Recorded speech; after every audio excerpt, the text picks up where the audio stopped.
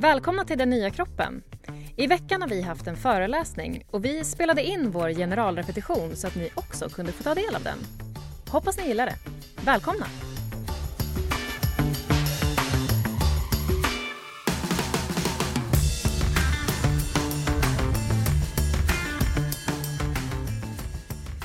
Välkomna till föreläsningen Den nya löparen. Det är vi som är Annika och Linus och det är alltså vi som gör podcasten Den nya kroppen tillsammans. Precis, och när vi inte jobbar med vår podcast så jobbar vi ju med människors hälsa och välbefinnande och på lite olika sätt och vis. Och du Annika arbetar ju till vardags som tränare och med rådgivning inom sexuell hälsa. Precis. Jag är personlig tränare, eller som du faktiskt kallade mig en gång, vilket jag tycker är nästan finare, rörelseutvecklare. Och rörelseutvecklare med en specialisering på just konditionsutveckling och främst löpare är det jag jobbar med då. Och så är jag även sexualrådgivare. Och dig, Linus, kommer jag i kontakt med då jag satt och läste en av dina böcker om just rörelseutveckling. Och jag förstod ganska snabbt att det här är en man som har galet mycket kunskap. För du är inte bara fysioterapeut, du föreläser och utbildar också. Och så har du ju även utvecklat träningskoncept, till exempel då Soma Move. Och du skriver böcker också, som jag sa. Och Den nya kroppen, vår podcast, den startade ju vi för att jag just är en väldigt jädrigt frågvis person när jag hittar någon som jag märker så här, den här personen har mycket intressant kunskap som jag vill ta del av. Då är det lätt att jag ibland börjar mjölka den personen för jag tycker det är så intressant. Och du var ju en av dem som verkade tycka att det var, jag tror ganska roligt ändå att svara på olika saker. Så är det. Och tackar för. Och så jag fortsatte ställa frågor om hur man kan utveckla kroppen och så. Och till slut sa ju du, men du Annika, ska vi inte göra en podcast av dina frågor istället? Ja. Och jag jublade. Men så var det, för det kändes så, när jag fick dina e-mail så med dina frågor så kändes det som att det är väldigt, väldigt bra frågor och det är väldigt roligt som sagt att svara på dem. Jag älskar att svara på frågor. Och så kände jag så här att, men hade inte det här varit kul för fler att få reda på? För det var välformulerade frågor som var ganska allmännyttiga. Det var ju viss nördighet och sådär spets, men inte mer än liksom att en vanlig vardagsmotionär hade väldigt stor glädje, skulle ha stor glädje av att få den kunskapen. Så då kändes det som liksom podcast. Det testar vi och ser om det är någon som vill lyssna på. Ja. Men för mig nu med den här föreläsningen så måste jag ju säga, och den här inspelningen får vi säga, så känns det ju väldigt roligt att det är just löpare som vi ska föreläsa för idag.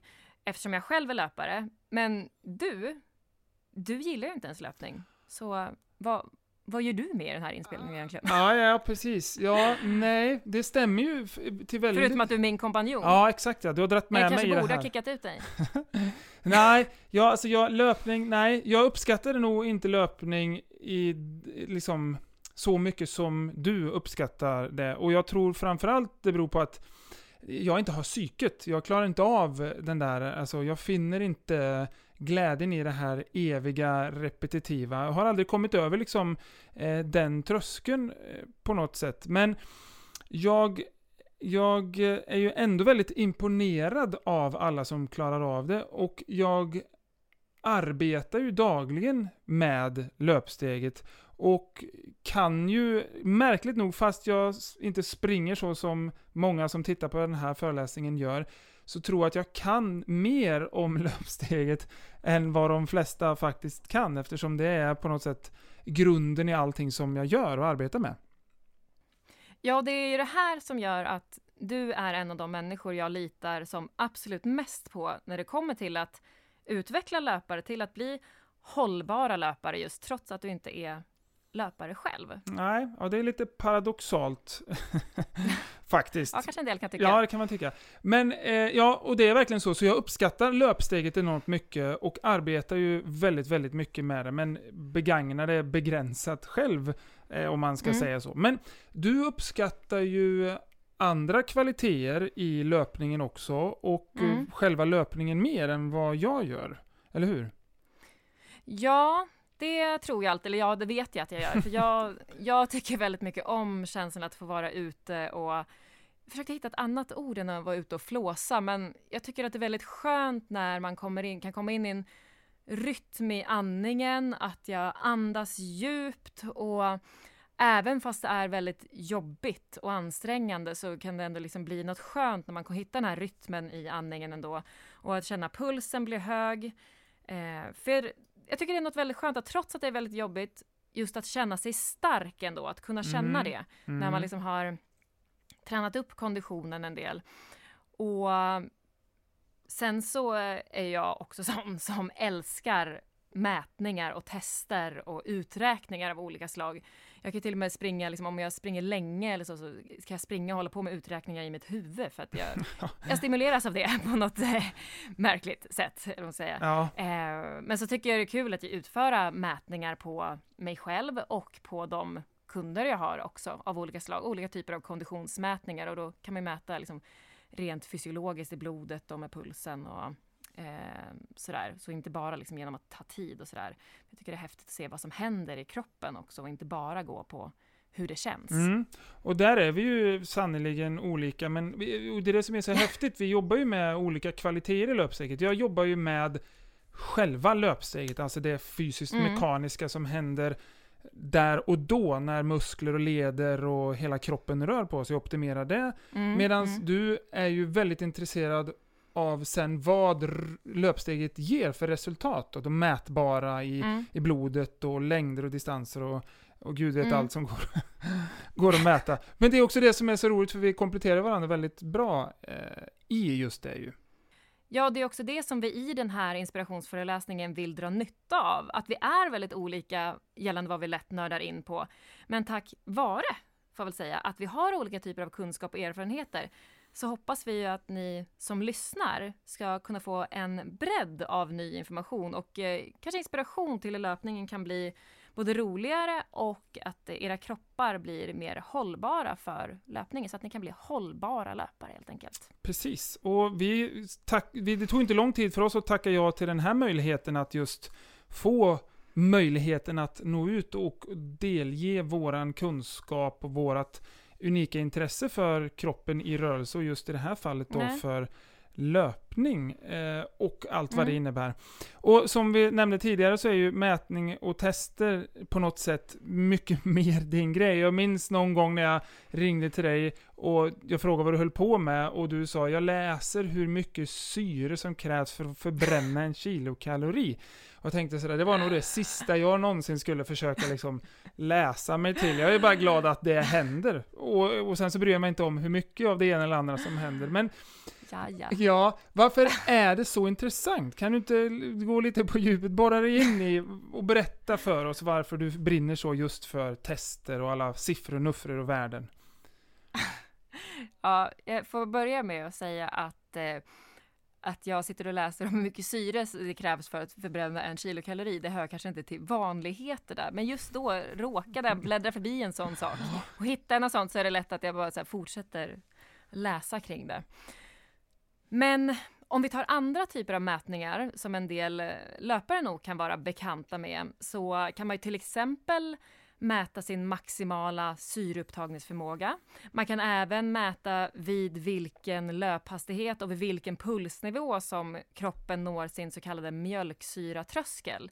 Alltså vid vilken hastighet som kroppen börjar samla på sig för mycket mjölksyra för att man ska kunna fortsätta ett längre tag.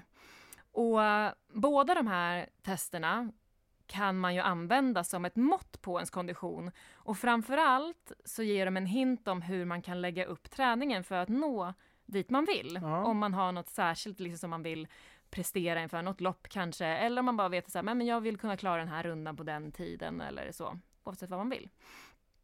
Och grejen är väl att man kan ju liksom utgå ifrån sin känsla bara. Mera känna in vad kroppen säger, etc. etc.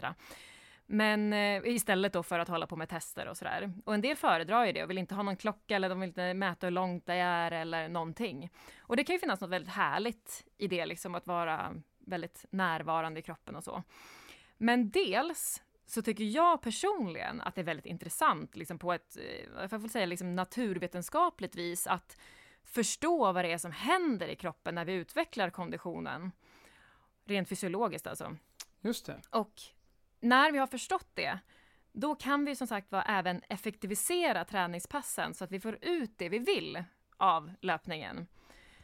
Om man till exempel vill bli bättre på att springa väldigt långt, eller om man vill bli bättre på att springa snabbt, eller om man just vill förbättra konditionen av hälsoskäl eller så. Men förutom att jag tycker som sagt att det är intressant och rent fysiologiskt, så kan det ibland vara lite vilseledande också för en del personer att bara gå på känsla. För låt säga att vi då har en person som kanske behöver förbättra sin kondition av hälsoskäl. Om vi bara ponerar att vi har en sån person. Ja. Och så tycker den här personen att nej men alltså, det händer ingenting med min kondition trots att jag springer mina asjobbiga intervaller. För min, de kanske har någon längre söndagsrunda som de brukar ta. Liksom, och den känns fortfarande precis lika jobbig som den gjorde förr. Men då, om man går in och kollar lite närmare på den här personens beteende när den springer så, då kan det ibland visa sig att den här löparen har visst förbättrat sin kondition, men har vant sig vid att ligga på en viss ansträngningsnivå. Så därför har vederbörande då dragit upp tempot faktiskt. För att man är van att ligga på den där lite högre ansträngningsnivån. Så man har dragit upp tempot, och då är det klart att det fortfarande känns lika ansträngande. Just det. Om inte mer ansträngande ibland. Så då kan det ju bli lite vilseledande att bara gå på känslan när det i själva verket faktiskt har hänt jättemycket positiva saker i kroppen. Och vet man om att det faktiskt har hänt en massa positiva saker i kroppen, då kan det ju faktiskt bli mer motiverande också att fortsätta sin resa mot en bättre kondition. För det är ju absolut väldigt, det är ju tufft att utveckla sin kondition, framförallt om man inte är van vid den typen av träning. Det är inte alltid det är så himla bekvämt att springa de där intervallerna.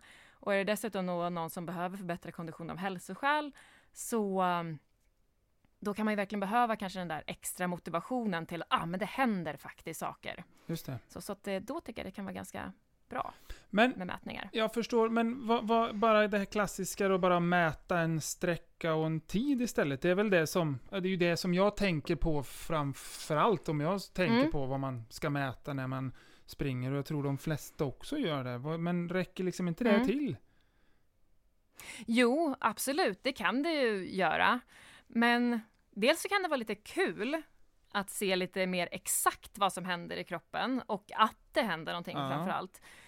Både för den personen som behöver bättre kondition av hälsoskäl så att man blir mer triggad att fortsätta jobba. Men även skulle jag säga för motionärer som hållit på ett tag eller elitmotionärer. För låt säga att man vet att jag har sprungit det här loppet på den här tiden. Och sen är det ett halvår kvar tills man ska springa det här loppet igen. Men nu vill man göra det på en snabbare tid. Om man då tränar väldigt kanske hårt och strukturerat, så man är ambitiös i sin löpning. Då kan vissa vilja göra såna här olika konditionstester både 1 eller 2 gånger om året. Jag vill säga innan det här loppet. För att då kan man få en chans att se om kroppen och konditionen är på väg att utvecklas i den riktning man vill. För att är man ambitiös som sagt, då kanske man har liksom ett träningsupplägg som man följer. Och med hjälp av de här testerna och testresultaten då, så kan man ju få ett kvitto på om träningen är korrekt upplagd för just den här individen. För alla, dels är det beroende på vad man har för mål, hur man lägger upp träningen, och sen såklart är det ju även individuellt vad våra kroppar är bättre och kanske lite mindre bra på. Så vad man behöver lägga fokus på. Och då sagt, vad får man med tester ändå ett kvitto på att ska jag fortsätta på det här viset eller behöver jag lägga om träningen om jag ska nå mitt mål på det här loppet. Men visst, för en del kan det ju räcka att mäta sträckor och tid, men jag tror att siffror och tester av olika slag ibland kan vara extra motiverande. Särskilt för de som kämpar ganska hårt. Då vill man liksom gärna ha ett kvitto på att det jobb man lägger ner gör positiva saker med kroppen. Och jag tänker även att kanske kan testresultat av konditionen vara en ny motivation till de som kanske annars känner att de måste ha ett lopp att träna inför. För att liksom bli peppad att fortsätta träna. Och det kan ju vara härligt liksom att ha någonting att träna inför nu när det inte har varit så himla mycket lopp på senaste. Så att man kanske hittar någonting nytt att äggas av också. Aha. Kanske finns det fler som jag där ute som kan bli liksom peppad och tycka att det kan vara en peppande grej. Just det. Att se att det händer grejer i kroppen. Ja, jag förstår precis att det liksom blir en nivå till. Man ökar spektrumet eller man ökar upplösningen av just löpning där det inte bara är tiden och sträckan. Det kan finnas andra aspekter och grejer som man kan jaga som precis. i sin tur då kan göra det mer motiverande och kanske man kan då hitta andra vägar till bättre kondition och hälsa, men också andra vägar för att då öka sin prestation och prestera bättre i lopp. Ja. Men då tänker jag också så här, vad finns det för, om vi går in på själva liksom löpningen, de olika löppasserna, vad det finns för olika typer av löppass, för det är ju inte bara att sätta den ena foten framför den andra. Jag vet ju att variationen av varianter man kan springa känns ju också för en oinvigde som oändligt. Och på samma sätt då, jag tänker, eller så här snarare, jag vet ju efter alla våra samtal tillsammans i podden att det handlar inte bara om det kroppsliga när man springer. Det handlar inte bara om att få ett bättre VO2 max och trycka fram de där mjölksyratrösklarna och liksom få ännu fastare lår, utan det kan liksom det kan ju handla om rumpa. Ja, rumpan ska vi inte prata om. Det kan ju handla också om att få någonting för huvudet, kanske lika mycket eller också i vissa fall ännu mer, att det är liksom för det rent mentala man springer. Så, men vad jag tänker är, kan du inte utveckla liksom de olika löppassen och vad de kan ge? Ja, och man kan ju, nu utgår jag både från mig själv och generellt. Och framförallt när det just gäller det fysiska. Så om vi börjar där så bygger man ju till exempel mer kondition under intervallpassen. Till exempel då är vi uppe just och pressar upp den här mjölksyratröskeln så att vi till slut kanske kan springa ytterligare lite snabbare utan att samla på oss fullt så mycket mjölksyra som vi tidigare gjorde. Utan mjölksyran kommer lite senare när vi ytterligare ökat hastigheten. Och under långpassen, om man får kalla det så, om jag bara delar upp det, liksom gör en enkel uppdelning mellan intervallpass som där det är väldigt snabba tempon och långpass där vi kan ligga och liksom puttra på länge i långsamt skönt tempo. Så under långpassen så bygger man ju mer uthållighet och övar kroppen på att vara igång länge. Och till exempel kunna stå emot stötar och så som blir just mot våra leder och så. Det framförallt liksom fötter, knän och höfter kan man ju börja få känningar liksom när man har varit igång länge. Och ska man till exempel springa ett maraton så är det ju viktigt att man har varit ute på långpass just för att vänja kroppen vid att vara igång så där länge. Ja. Och så, det är inte, många springer ju inte 4 mil under sån här långdistanspass, men att man har varit ute längre sträckor i alla fall är viktigt för att ha övat kroppen på det. Men om jag ser till vad olika pass ger mig mentalt personligen, så intervaller, det brukar jag använda framförallt liksom vanliga, inte backintervaller utan intervaller för mer flackmark. Det brukar jag använda när jag liksom känner att jag behöver väckas till liv. Till exempel om jag ska lunchträna, eller om jag har suttit hemma och jobbat och börjar bli seg i huvudet liksom, innan lunch, så kan jag sticka ut och springa intervaller för att väcka mig själv till liv. Och medan jag kanske tar en lång sån här lite soft lunkrunda mera, det kan jag gärna ta när jag bara känner att jag behöver andas och få koppla av. Kanske om jag känner mig liksom trött i huvudet på kvällen och vill ut och bara andas och koppla av i naturen.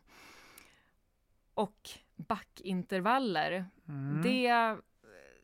det kan jag tycka är väldigt härligt om jag har haft en dag när jag har funderat över väldigt jobbiga saker, ansträngt huvudet väldigt mycket så hjärnan har liksom vänt ut och in på sig själv. Då kan jag tycka att backintervaller gör att det gör liksom att jag inte kan tänka på något annat än kroppen eftersom att det är väldigt jobbigt både för musklerna och styrkan och för konditionen då. Och då får liksom när kroppen, när det blir så påtagligt, det är svårt att inte vara medveten om hur jobbigt det blir för kroppen. Då får liksom huvudet vila lite grann kan jag känna. Men det är roligt att vi kommer in på det här ändå för att just det mentala, det är någonting som jag önskar att fler löpare började reflektera över. Alltså reflektera över hur mår jag och vad har jag för känsla i kroppen efter olika typer av pass. För jag tror att när man kommer fram till någonting där, då kan man också dra nytta av det man känner från sin löpning av olika slag. När man kommer fram till det på ett lite mer medvetet vis och känner hur ens huvud blir efter en viss typ av pass. Ja. För jag tror att när man kommer fram till någonting där, då kan man faktiskt dra nytta av det man känner av löpningen av olika typer på ett mer medvetet vis. Till exempel så kan man då kanske känna efter vad ens huvud behöver för typ av löppass just den här dagen. Löpning kan liksom få en annan innebörd då. Så ja, är man då till exempel en av de som nästan tappar lusten till löpningen för att man inte har ett lopp att träna inför, vilket många inte haft nu på senaste. Nej. Ja, då tror jag att det liksom att då kanske man kan ta sig den här loppfria tiden och nyttja den till att fundera över det här och börja reflektera. Vad är det löpningen ger dig mentalt och hur främjar den dig så att du kan dra nytta av det på kanske något nytt vis i livet? Precis. Ja, loppfri tid, det är ju ett roligt uttryck. Jag tänker, något sånt kan man ju ta verkligen och vända till något positivt då. Alltså jag tror att det är väldigt bra att göra sådana grejer och hitta sådana roliga ord sådär att jobba med. Men du, det här låter ju nästan som när du och jag brukar prata om att träna och röra på sig för sina hormoners skull. Det har vi tagit upp några gånger liksom i podden ju. Ja, vi gillar ju att prata om hur man mår av olika typer av träning. Och just hormonell träning har vi ju pratat om flera gånger. Det kanske kan låta lite flummigt för vissa, men det är ju faktiskt så att tack vare hur vi rör oss, man kanske kan säga vilken typ av träning och rörelse vi ägnar oss åt, så insöndrar vi vissa hormoner. Och beroende på vilken typ av rörelse vi beslutar att ägna oss åt, så kommer liksom proportionerna av de här olika hormonerna att kunna variera. Just det. Men jag vet ju faktiskt, du är ju faktiskt ännu bättre tycker jag på att prata om det här än jag. Så kan inte du mera beskriva lite mer kring det här? Vilka hormoner är det vi pratar om och vilka olika typer av rörelser bidrar med olika typer av hormoner eller liksom olika proportioner? Och hur påverkar det vårt mentala mående då? Ja, precis. Och det här med hormoner är ju extremt komplext. Ser du det? Ja, det är väldigt, väldigt komplext. Men det som är det spännande, det är att det är inte så komplicerat. Och det är det här som är det är komplext men inte så komplicerat. Precis. För komplicerat och komplext är inte samma sak. Komplext är ett konstaterande, men det behöver nödvändigtvis inte vara speciellt komplicerat att arbeta med det komplexa.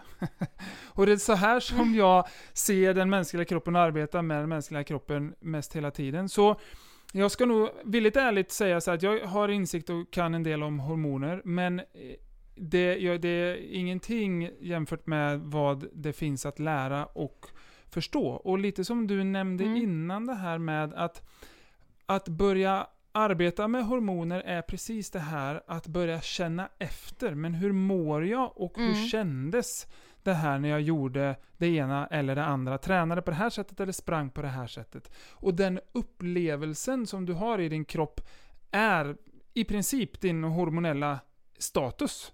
Faktiskt sådär. Därför att vi är extremt hormonellt styrda, vi människor. Det är en väldigt liten del av våran kropp som vi viljemässigt med våran hjärna kan styra. Det är våra tankar, våra idéer och sen några välvalda skelettmuskler i princip sådär som vi har kontroll över.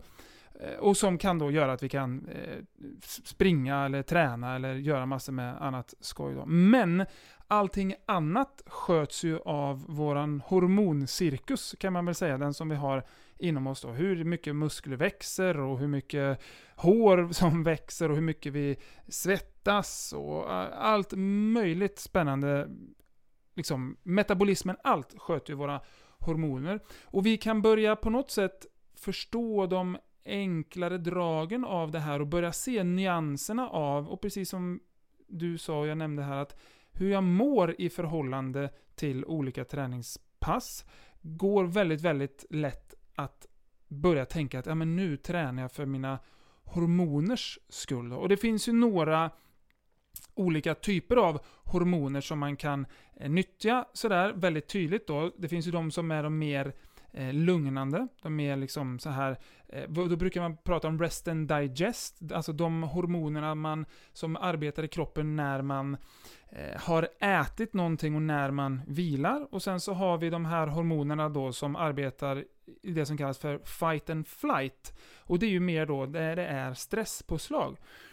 Och när det kommer till stress då, så ska vi säga att stress ses ju generellt sett som något negativt, och det är på grund av att liksom, om vi upplever stress som är negativ så är det negativt, men i grunden så är stress faktiskt märkligt nog positivt. Och att träna, att springa är en så kallad stressor för kroppen, och en stressor kan vara någonting som bara triggar och som får igång alltså hormoner i kroppen. Så att när jag börjar springa i ett visst tempo på ett visst sätt i en viss back eller med en viss kadens eller sådär, så kommer det trigga, det kommer starta, det blir en stressor av olika slag som drar igång olika typer av hormonfrisättning i kroppen då. Men så säg att jag har ett lugnt, mer lunkmässigt pass ute i naturen. Jag har inga ambitioner överhuvudtaget att prestera någonting. Jag vill bara uppleva liksom de här första vårdagarna till exempel. Jag vill bara höra fågelsång och fylla lungorna med skön vårluft. Så kommer du inte vara så mycket i kanske fight and flight mode som när man är i Annikas backintervallgrupp. Och man ska grisa upp och ner för Hammarbybacken och det är 10 andra där, och så plötsligt slår tävlingsdjävulen till, och så har man någon som skriker in i nacken och peppar en att ta i lite till, springa lite mer för man vill nå vissa nivåer. Då kommer man hamna i ett helt annat typ av tillstånd. Men det som är det spännande med det då, och som är mer fight and flight, där det är mer liksom de här stresshormonerna. Spring för livet! Ja, verkligen. Annika jagar dig. Spring för livet. När du beskriver det här, blir du inte sugen då liksom ändå på att börja löpträna? Nej. Förstår inte. Nej, jag men när du beskrev fågelkvittret, då måste du väl ändå ha det? Jo, absolut. Det är så. Men det går ju att uppleva på många andra sätt också. Men jo, absolut. Okay, det är ju, av de två så är väl den första jag beskrev den som är mer lockande för mig. Men, och det är ju det här som är så häftigt med löpningen. Det är ju en och samma rörelse på något sätt, men du kan ju sätta den i olika typer av rum och varanden, och så får du uppleva olika saker. Jag menar, en härlig vårdag i en sörmländsk skog full liksom med örter som doftar, eller en kall novemberkväll i Hammarbybacken. Du förstår, det är ju 2 helt olika upplevelser. Jag får adrenalinpåslag bara att tänka på det. Så, men, och det är det här som är det läckra då, att man har ju olika typer av hormonfrisättning i de här olika avseendena. Sen, det här var bara 2 väldigt krassa exempel. Sådär. Men det spännande är att efterbörden, alltså det som kommer liksom efter de här hormonfrisättningarna, oavsett vilken den är, så länge du har haft en fysisk ansträngning med i bilden, är ju att du får samma typ av avslut på det på något sätt. Du får ju de här belöningshormonerna då som kommer. Så att efter du är klar med den sköna lunken i vårskogen eller det grisiga passet i Hammarbybacken, så kommer din kropp också då se till att du blir belönad med de här underbara hormonerna som gör att man mår så här fantastiskt bra efter träningen. Och det är väldigt välgörande också. Jag kan tycka att likväl du mäter med väldigt tydliga siffror och liksom sådana olika typer av sådana värden, så som du också var inne på, att värdera och att uppskatta själv olika typer av rörelse, om det är löpning eller vad den kan tänkas vara, är också ett väldigt, väldigt bra sätt att på något sätt inom citationstecken att mäta vad man än håller på med. Ja. Precis. Ja, det ena behöver inte förta det andra. Sannerligen inte. Bara för att man håller på med mätningar så behöver inte det innebära att man gör det jämt. Nej. Utan jag kan sticka ut och springa utan klocka också. Liksom, bara för att fokusera på hur jag mår. Men när vi ändå är inne på saker som du har mycket kunskap kring och så kan vi väl prata lite grann om hur du gör när du hjälper just löpare. Ja. För du har ju till exempel hjälpt mig oerhört mycket, vilket jag är djupt tacksam för. Ja. Men jag vet ju att du utgår ju från löpsteget i all typ av behandling som du ger, oavsett om det är en löpare som besöker eller inte. Varför gör du det? Låt säga att det kommer en cyklist till dig eller en yogi, brottare. Ja, precis. Varför utgår du ändå från löpsteget? Jo, därför att av alla rörelser som finns och som den mänskliga kroppen kan göra, så är att sätta den ena foten framför den andra det enda rörelsen i princip som du har lärt dig själv.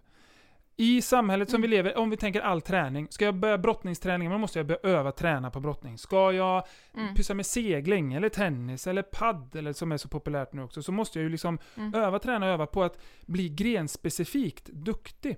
Men att sätta den ena foten framför den andra, det var egentligen dina gener och gravitationen som såg till att det hände. Det är ingen som har lärt dig att sätta den ena foten framför den andra. Det är inpräntat i ditt DNA. Och vi är ju extremt unika, vi människor, i just det. Eller alla djur lär sig ju sin förflyttningsmetod. Jag menar, men vi är de enda däggdjur som lever vanemässigt på 2 ben. Alla andra lever på 4. Även våra kära primater, kusinerna då, de är knucklewalkers, så de är egentligen mer 4-benta än vad de är 2-benta. Och vi har ju det här magiska bäckenet då, som på förhållandevis evolutionärt sett ganska kort tid har utvecklats på ett sånt sätt som gör att vi kan stå på 2 ben. Fråga vilken gravid kvinna som helst om det här känns noga uträknat, så kommer hon säga nej, det känns väldigt märkligt när allting börjar växa framåt och jag är tvungen att luta mig bakåt.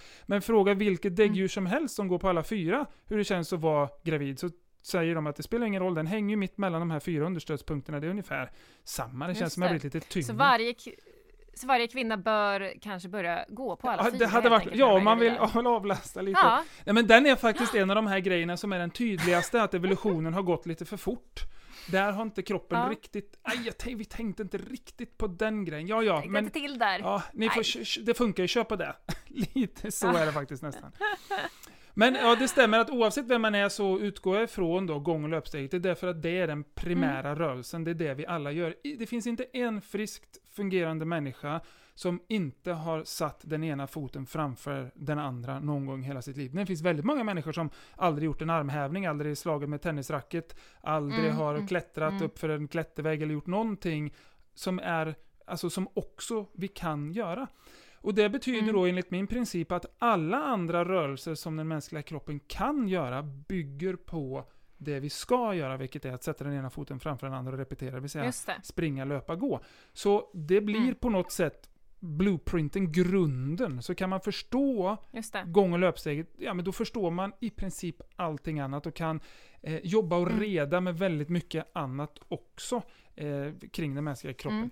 Sådär. Och den biomekaniska rytmen då som löpsteget och gångarten skapar är ju egentligen det som jag arbetar med. För när en fot går i marken så reagerar hela kroppen kring det, oavsett om det är ett löp eller gångsteg, och det händer massor med spännande saker i leder och i vävar och uppe i huvudet, och allting liksom är vältajmat som en välfungerande maskin, och så ska vi bli lyckosamma till nästa fotisättning och så vidare. Och min princip är ju den att kan jag se då var någonstans i den här biomekaniska rytmen från gång- eller löpsteget som det går att få till det ännu bättre, att det kan fungera mer optimalt, och kan jag också då förankra det och koppla det till, och i regel är det smärtproblematik som människor kommer till mig då, eftersom jag är fysioterapeut och sådär. Så jag har så ont i mitt knä, eller jag har så ont i min rygg, eller jag har så ont sådär. Och kan jag då genom det med biomekaniska rytmen förstå att okej, här någonstans har vi fått ett stopp av rörelse. Det rör sig inte som det ska här när vi förväntar oss det. Kan jag på något sätt få igång den rörelsen igen då, återintegrera den och se hur det har betydelse för den här smärtproblematiken som personen har. Då kan vi förhoppningsvis komma runt eller på ett sätt lösa det problemet. Och det är ett förvånansvärt effektivt sätt att arbeta oavsett vilka oavsett vilka smärtproblem det faktiskt är. I vissa fall är det mer uppenbart, i andra är det lite mer far-fetched, men det funkar i princip alltid.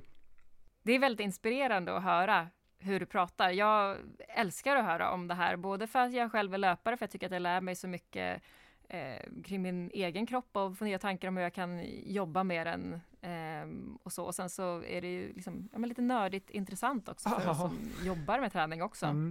Men en annan sak, du är ju förespråkare av att liksom allting hänger ihop. Och det var ju någonting av det som gjorde att jag tyckte att du var väldigt intressant att lyssna på.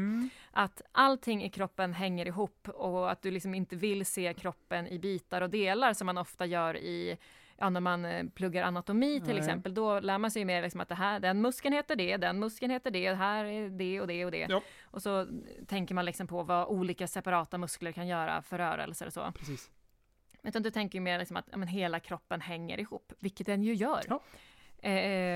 Men hur tycker du, hur ska man, eller hur skulle du önska att, eller hur tänker du liksom när du för att se kroppen som en enhet när du tittar på en människa och inte fastna i att dela upp kroppen i bitar och istället kunna arbeta med kroppen som den helhet eller enhet som det är? Ja, precis.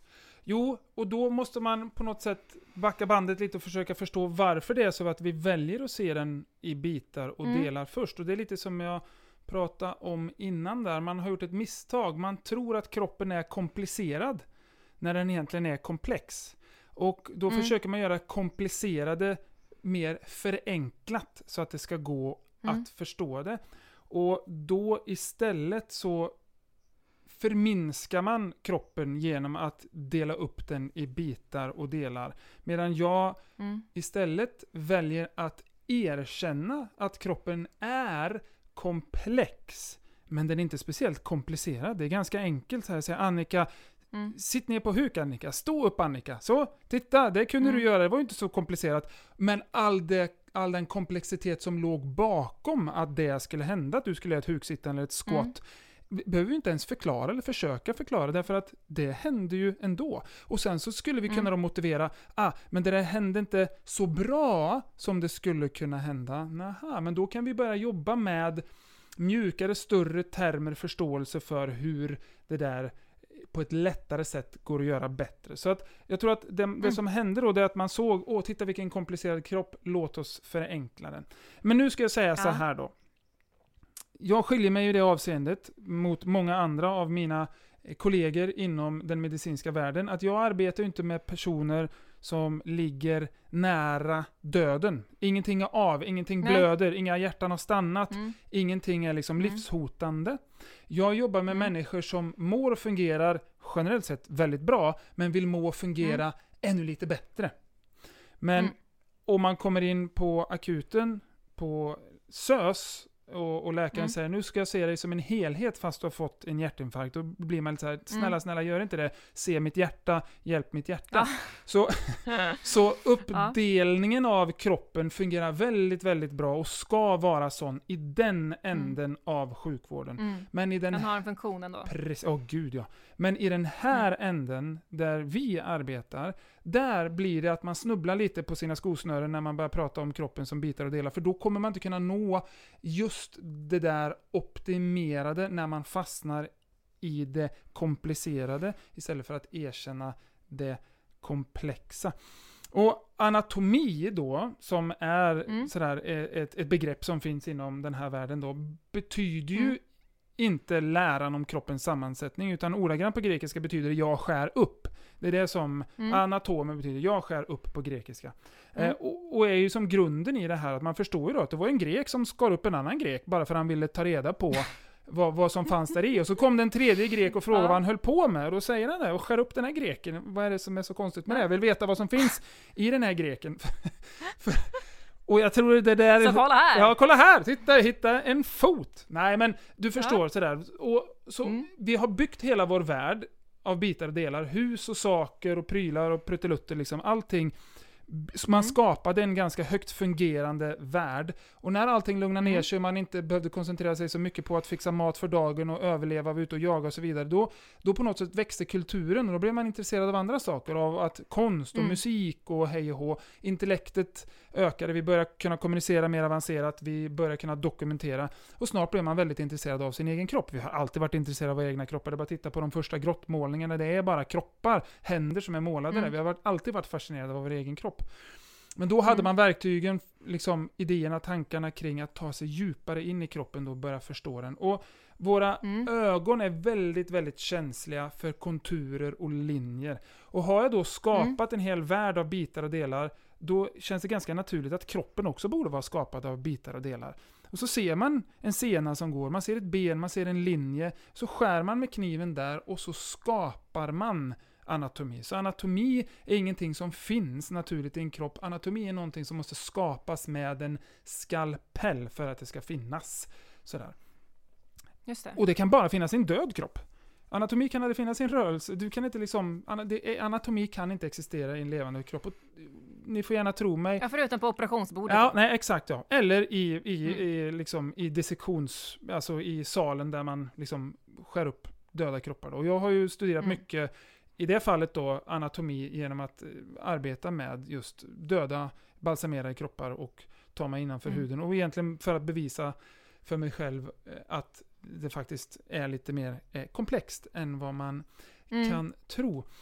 Och, men istället då för att fastna då i bitar och delar tänket, så ser jag den här biomekaniska rytmen från löpsteget genom hela kroppen och beskriver då istället instanser i kroppen. Och instans är ett väldigt bra uttryck, därför att en instans kan finnas lokalt, men den verkar alltid globalt. Föreställ dig polisstationen i en stad. Den ligger ju på ett ställe, men snuten är hela stan. De verkar överallt, de finns överallt.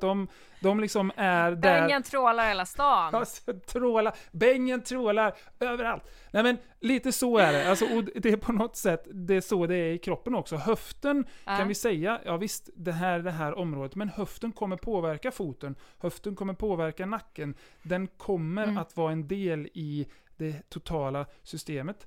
Så att istället då se instanser, lära sig mer eller mindre hur de påverkar hela kroppen och när allting är igång hur de påverkar varandra. Och därmed så vilken relation de har. Då. De olika instanserna har olika rörelserelationer till varandra. Så om foten gör ditten så kommer höften göra datten. Men vägrar höften göra datten så kommer knät behöva göra, jag vet inte vad som kommer efter ditten och datten, men det fnatten kommer knät behöva göra. Och så kanske inte knät kan göra fnatten och så får man ont i knät. Sådär. Och så måste vi gå då till de här andra instanserna som inte tycks vara de som är problemet eller de som har ont, och där liksom jobba med dem istället då. Så helt enkelt att alla instanser ger och tar av varandra. Helt rätt. Precis. Och beroende på hur duktig varje instans är på att göra det jobbet de ska, så kommer, är de inte så duktiga på att göra det de ska, så kommer kanske en annan instans behöva jobba lite mera. Exakt, precis så är det. Och så blir det liksom överbelastningar och kompensationer och med tiden risk för smärtproblem och skador. Ja, just det. Men jag gillar ju väldigt mycket när du konkretiserar saker. Så om vi ska försöka vara ännu lite mer konkreta. Okay. Så jag vet att du har ju till exempel berättat för mig om patienter som kommer till dig för, de kanske har en smärta i en axel. Ja. Och då börjar ju du alltid behandling med att titta på personens fötter. Ja. Och jag vet att även patienter ibland kan ge uttryck för att de tycker att det kanske är lite märkligt att börja kolla på fötterna. Hallå, jag hade ont i axeln. Men i de här fallen är det då liksom relationen mellan patientens fot och axel som du jobbar med då? Eller jag berättar, varför börjar du med fötterna och vad får du ut av det? Just det. Jo, men så kan man säga att det är. Att foten och axeln har absolut en relation med varandra, men den är ju indirekt via knät, höften, ryggen, bröstkorgen. Liksom. Det är den vägen det går genom den rörelsekedjan. Och Ja, jag börjar alltid, oavsett vad mina patienter har inom citationstecken problem med, så börjar jag alltid med fötterna. Därför att fötterna är det första som slår i backen på morgonen. Det är i regel de som vi befinner oss mest på hela dagen, om det inte är så att man sitter ner för mycket om dagarna. Men när vi är i rörelse så är det ju på våra fötter vi är i rörelse. Så de är liksom källan till så otroligt mycket insikt, förståelse och möjlighet till utveckling. Och i regel så är det också så att patienter kommer att säga: jag har gjort allt, jag har testat allt, det finns ingenting jag inte har provat. Har du arbetat med dina fötter? Nej, det har jag inte gjort. För de är liksom, de existerar inte. Det är som att de inte, nej men de går inte ens jobba med. Fötter är ingenting. Vad har jag tror många har den tanken faktiskt, att de inte går att jobba med. Nej, och man löser det med ett par schyssta skor istället då. Så man snörar stenhårt och så bara, här har ni 2 fängelser, ett fängelse var. Haha. Så. Men så att fötterna är alltid det jag börjar jobba med oavsett. Och jag kan dra mig till minnes en patient som kom, för just som du sa, de alltså tycker det är konstigt, lite märkligt. Han kom och hade ont i en skuldra eller en axel sådär. Ja. Och jag måste misstänka att det här var slutet på veckan eller någonting, för jag kanske var lite trött. Jag missade kommunikationen och berätta varför jag börjar med fötterna. Så brukar jag vara ganska noga med det just för att inte överraska. Men i det här fallet så bommade jag det. Och vi körde igång sådär. Jag gjorde mina undersökningar, ditten datten, ställde frågorna och så vidare. Och sen så fick han lägga sig på bänken och så körde jag igång med fötterna då. Och han, där och då gav han kanske inte uttryck för han tänkte, ja, killen får väl hålla på en stund här, får vi se vart han kommer. Men då jag ger behandlingsserier så hinner man typ aldrig mer än upp till midjan, alltså botten av bröstkorgen på första behandlingen sådär. Så vi var inte ens i närheten av hans axel. Jag tog inte hans axel. Möjligtvis när jag undersökte lite sådär, men på sin höjd. Så, därför att när vi gjorde undersökningen så skrek hela hans kropp, det är inte axeln, det är fel på. Det är liksom inte där potentialen finns. Den finns här, skrek kroppen. I fötterna och i den djupa rotationen som satt i hela den här personens kropp då. Och det var ju bara det jag såg. Det var ju bara det jag förstod, att det här måste jag ju få ut. Jag måste ju få liv i fötterna, få dem att arbeta rätt, få den här djupa rotationen ut genom kroppen, och då kan vi hitta balans uppe i skuldran, och då kan vi ta bort kompensationen i axeln. Men vi kommer aldrig kunna träna bort den, i hela kroppen är vriden som en fjällbjörk. Men det missar ju jag kommunicera med honom. Så när vi var klara så var han ju uppenbart besviken och inte speciellt nöjd med att han hade kommit för axeln och jag inte kunde släppa hans fötter.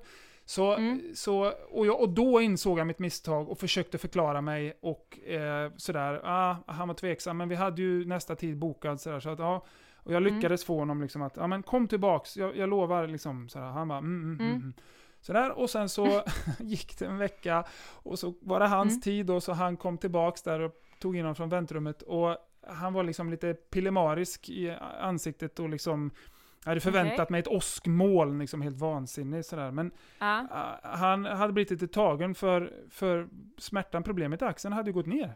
Det hade ju liksom, det var inte helt borta, men det hade ju försvunnit. Och vi hade inte ens rört hans skuldra, hans axel. Och det var han ju väldigt brydd över, hur i hela friden det kunde vara så.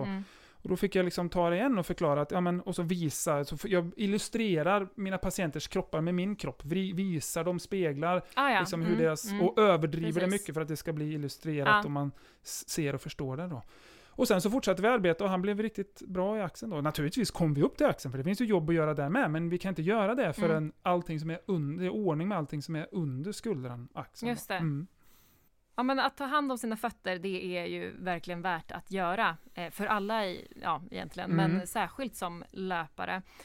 Men om du skulle ge något tips till de som lyssnar på oss nu, och vi får väl anta att en del är löpare. Och om du skulle ge något tips till dem, hur anser du att man som löpare bör träna för att arbeta med kroppen som en enhet för att få ut det mesta av sin löpning? Jo, då skulle jag leta efter så kallade integrerade löpkvaliteter. Vad fint sagt. Ja, visst är det. Om du skulle förtydliga det lite. Ja, jag skulle ta och utveckla det lite. För oss vanliga. Ja. Jo, integrerad betyder ju då att samarbetande då. Alltså, och löpkvaliteter. Vad för kvaliteter? Alltså då pratar jag rörelsekvaliteter, eller man kan säga rörelsesaker eller grejer som finns i löpningen kan jag återfinna i annan typ av träning. Så att det behöver inte vara precis löpning, men löpning innehåller massor med kvalitet. Till exempel, du springer på dina fötter. Du andas väldigt tydligt. Du behöver ha en viss typ av väldigt specifik rörlighet. Mycket av de här grejerna kan jag hitta det i annan rörelse och tänka liksom att jag lyfter ur de här kvaliteterna ur löpningen, och i den här träningen så förfinar jag det, så får jag chans att kanske bara jobba med mina fötter. Här får jag chans att bara jobba med mitt andetag. Här får jag chans att bara jobba med längden eller så extensionen i höften ut genom benet. Sådär. Där någonstans tycker jag att man kan försöka liksom sådär, och framförallt om man är löpare och tänker så här, men vad är det som är väldigt utmanande för mig här? Vad är det jag tycker är svårt? Jag känner mig inte så explosiv i mitt löpsteg. Det är ju en väldigt fin rörelsekvalitet. All right. Jag ringer Annika, hon har 3521 stycken olika explosiva övningar åt mig som jag kan jobba med bollar eller gummiband eller hantlar och så vidare. Så blir jag mer explosiv. Ja, eller utan något alls. Och så jobbar jag explosivt i helt andra rörelser, och så låter jag den kvaliteten öka i min kropp, för det är ändå samma kropp som jag sen liksom springer med ju. Och så integrerar jag det genom att nu ska jag sticka ut och springa mer explosivt. Jag har ett mer explosivt löppass, och så ska jag liksom verkligen nyttja de här explosiva rörelserna jag har tränat med på annat sätt. Och så tycker jag om att jobba med specifikt då de som kommer och vill ha. Jag jobbar ju med mycket löpare sådär, och när de då hittar jag de här kvaliteterna som de saknar, och sen så på något sätt då försöka få dem att mer liksom bli återintegrerade då. Och många kan ju säkert tänka att men varför ska jag göra det här, för varför ska jag inte träna mer löpning istället? Ja, precis. Men det kan ju vara då till exempel om man kanske kommer till dig eller mig med någon smärta och kanske inte ska lägga allt fokus på löpningen just nu, för vi måste få reda ut det här, liksom så här, vad den här smärtan beror på, eller försöka få den att mildras i alla fall. Ja. Och sen överhuvudtaget så mår ju alla kroppar bra av variation. Ja. De flesta löpare blir bättre löpare och mer hållbara löpare om man varierar sin träning. Precis. Men jag tänkte att du kan väl dra några mer liksom, kanske konkreta exempel på vad för träning det skulle kunna vara när man utför de här integrerade löprörelserna eller löpkvaliteterna. Så alltså, mer avancerad styrketräning är ju en då. Och med mer avancerad så menar jag då alltså man inte gymmar maskinerna, bensparken och curlen. De bygger ju på något sätt bara volym så. Utan mer avancerad är ju då kanske skivstång med lite då, om vi tänker explosivitet, man lär sig ryck och frivändningsstöt, det är mycket höftgenomdrivning, det är väldigt avancerat. Sen så kettlebells, lära sig svingen, eller jobba explosivt med hantlar också, bara lära sig göra thrusters som det heter, alltså uppstöt där man liksom, du håller en tyngre hantel i skulderhöjd eller axelhöjd liksom med en hand, och sen ska du på ett liksom nästan olympiskt sätt liksom så här pang explosivt och trycka upp den då, sådär. Så mer avancerad styrketräning. Det behöver man ha kanske en PT eller en rörelseutvecklare som hjälper en med det, och så man ser till att man får allting rätt. Men sen så bara hänge sig till då det som kallas för calisthenics då, vilket också grekiska betyder vacker styrka på grekiska. Det är ju då allting när man jobbar med, mycket fint är det. När man jobbar med kroppen som det enda motståndet då. Så som till exempel yoga eller pilates, eller det finns ju gymnastik också, för man behöver inte vara 9 för att gå på gymnastik. Det finns ju vuxengymnastik också där man får lära sig de här kvaliteterna som gymnastiken har. Det handlar jättemycket om explosivitet och rörlighet. Så det kan man tänka sig att liksom, men jag kör gymnastik för min löpningsskull.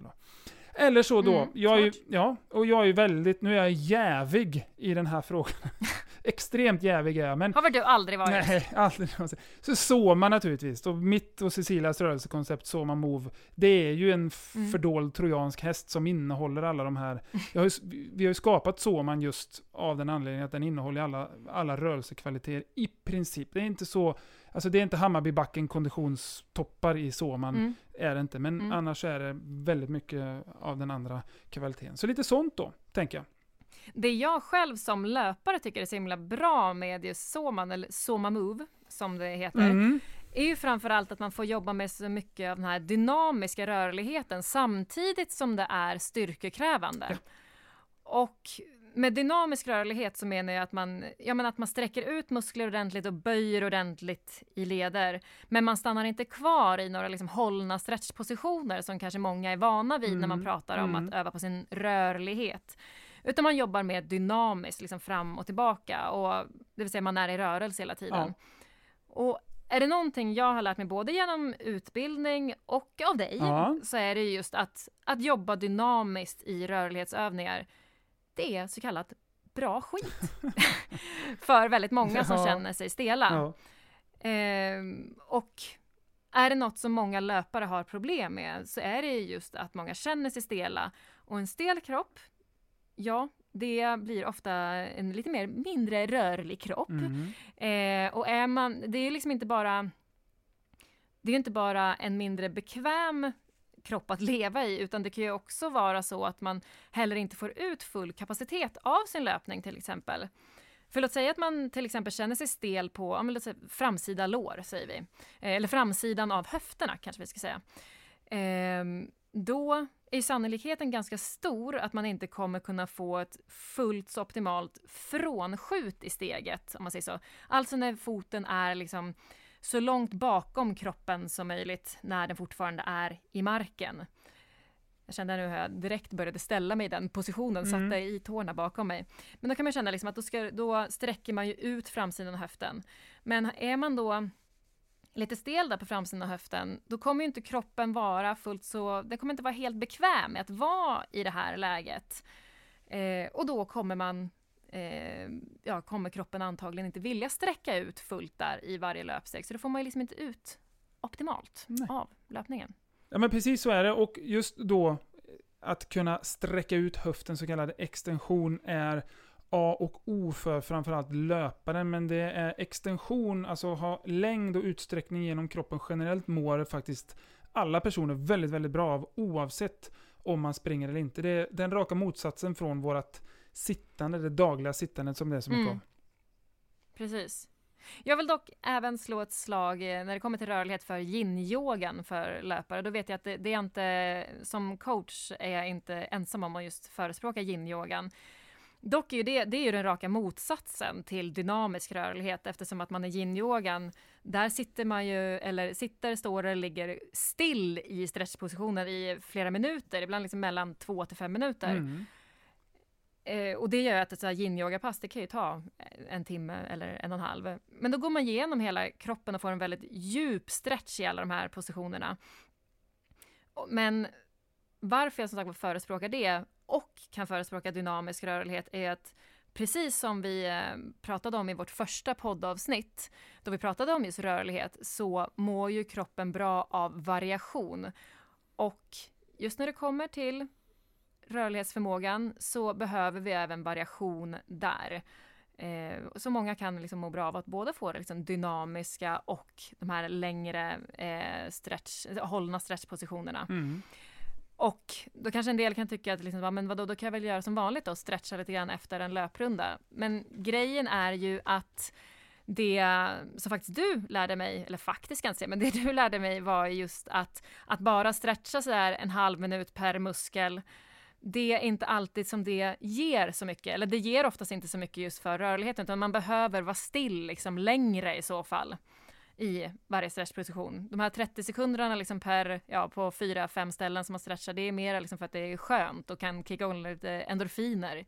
Men behöver inte alltid göra så mycket för rörligheten direkt. Exakt. Och du använder ju yin-yoga ganska mycket, jag har förstått. Men då är det väl både på något sätt kombinationen av återhämtning och rörlighetsökning, va?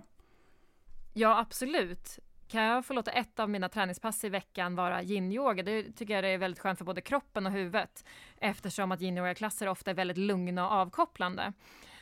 Och det är faktiskt en av de sista grejerna jag skulle vilja tipsa många löpare om, att vara inte rädda för att vila. Dels att planera in återhämtning i veckorna i form av vilodagar. Alltså dagar då man inte tränar inte tränar alls, eller att man kanske får ett lugnt yin-yoga-pass eller kallar det djup stretch om man vill det. Och jag tror faktiskt att de flesta människor, de kan känna sig lugna i att om man till exempel har en vana av att löpträna och röra på sig mycket, då är det ingen katastrof om man missar en veckas träning eller kanske till och med 2 veckors träning. Det kan till och med vara så att man kommer tillbaka ännu starkare. Det har jag själv upplevt när jag av en eller annan anledning har kommit ifrån träningen några veckor. Då vet jag att jag flera gånger blivit orolig. Nej, fasiken, nu kommer jag ha tappat massor. Det kommer gå och vara skitjobbigt och så. Men så visar det sig att det snarare går bättre än innan träningsuppehållet. Eller i alla fall lika bra. För att min kropp har helt enkelt mått bra av att få vila. Psyket har fått må bra av att vila. Så att det kan vara värt att bara vila ibland. Det behöver inte vara någon katastrof så.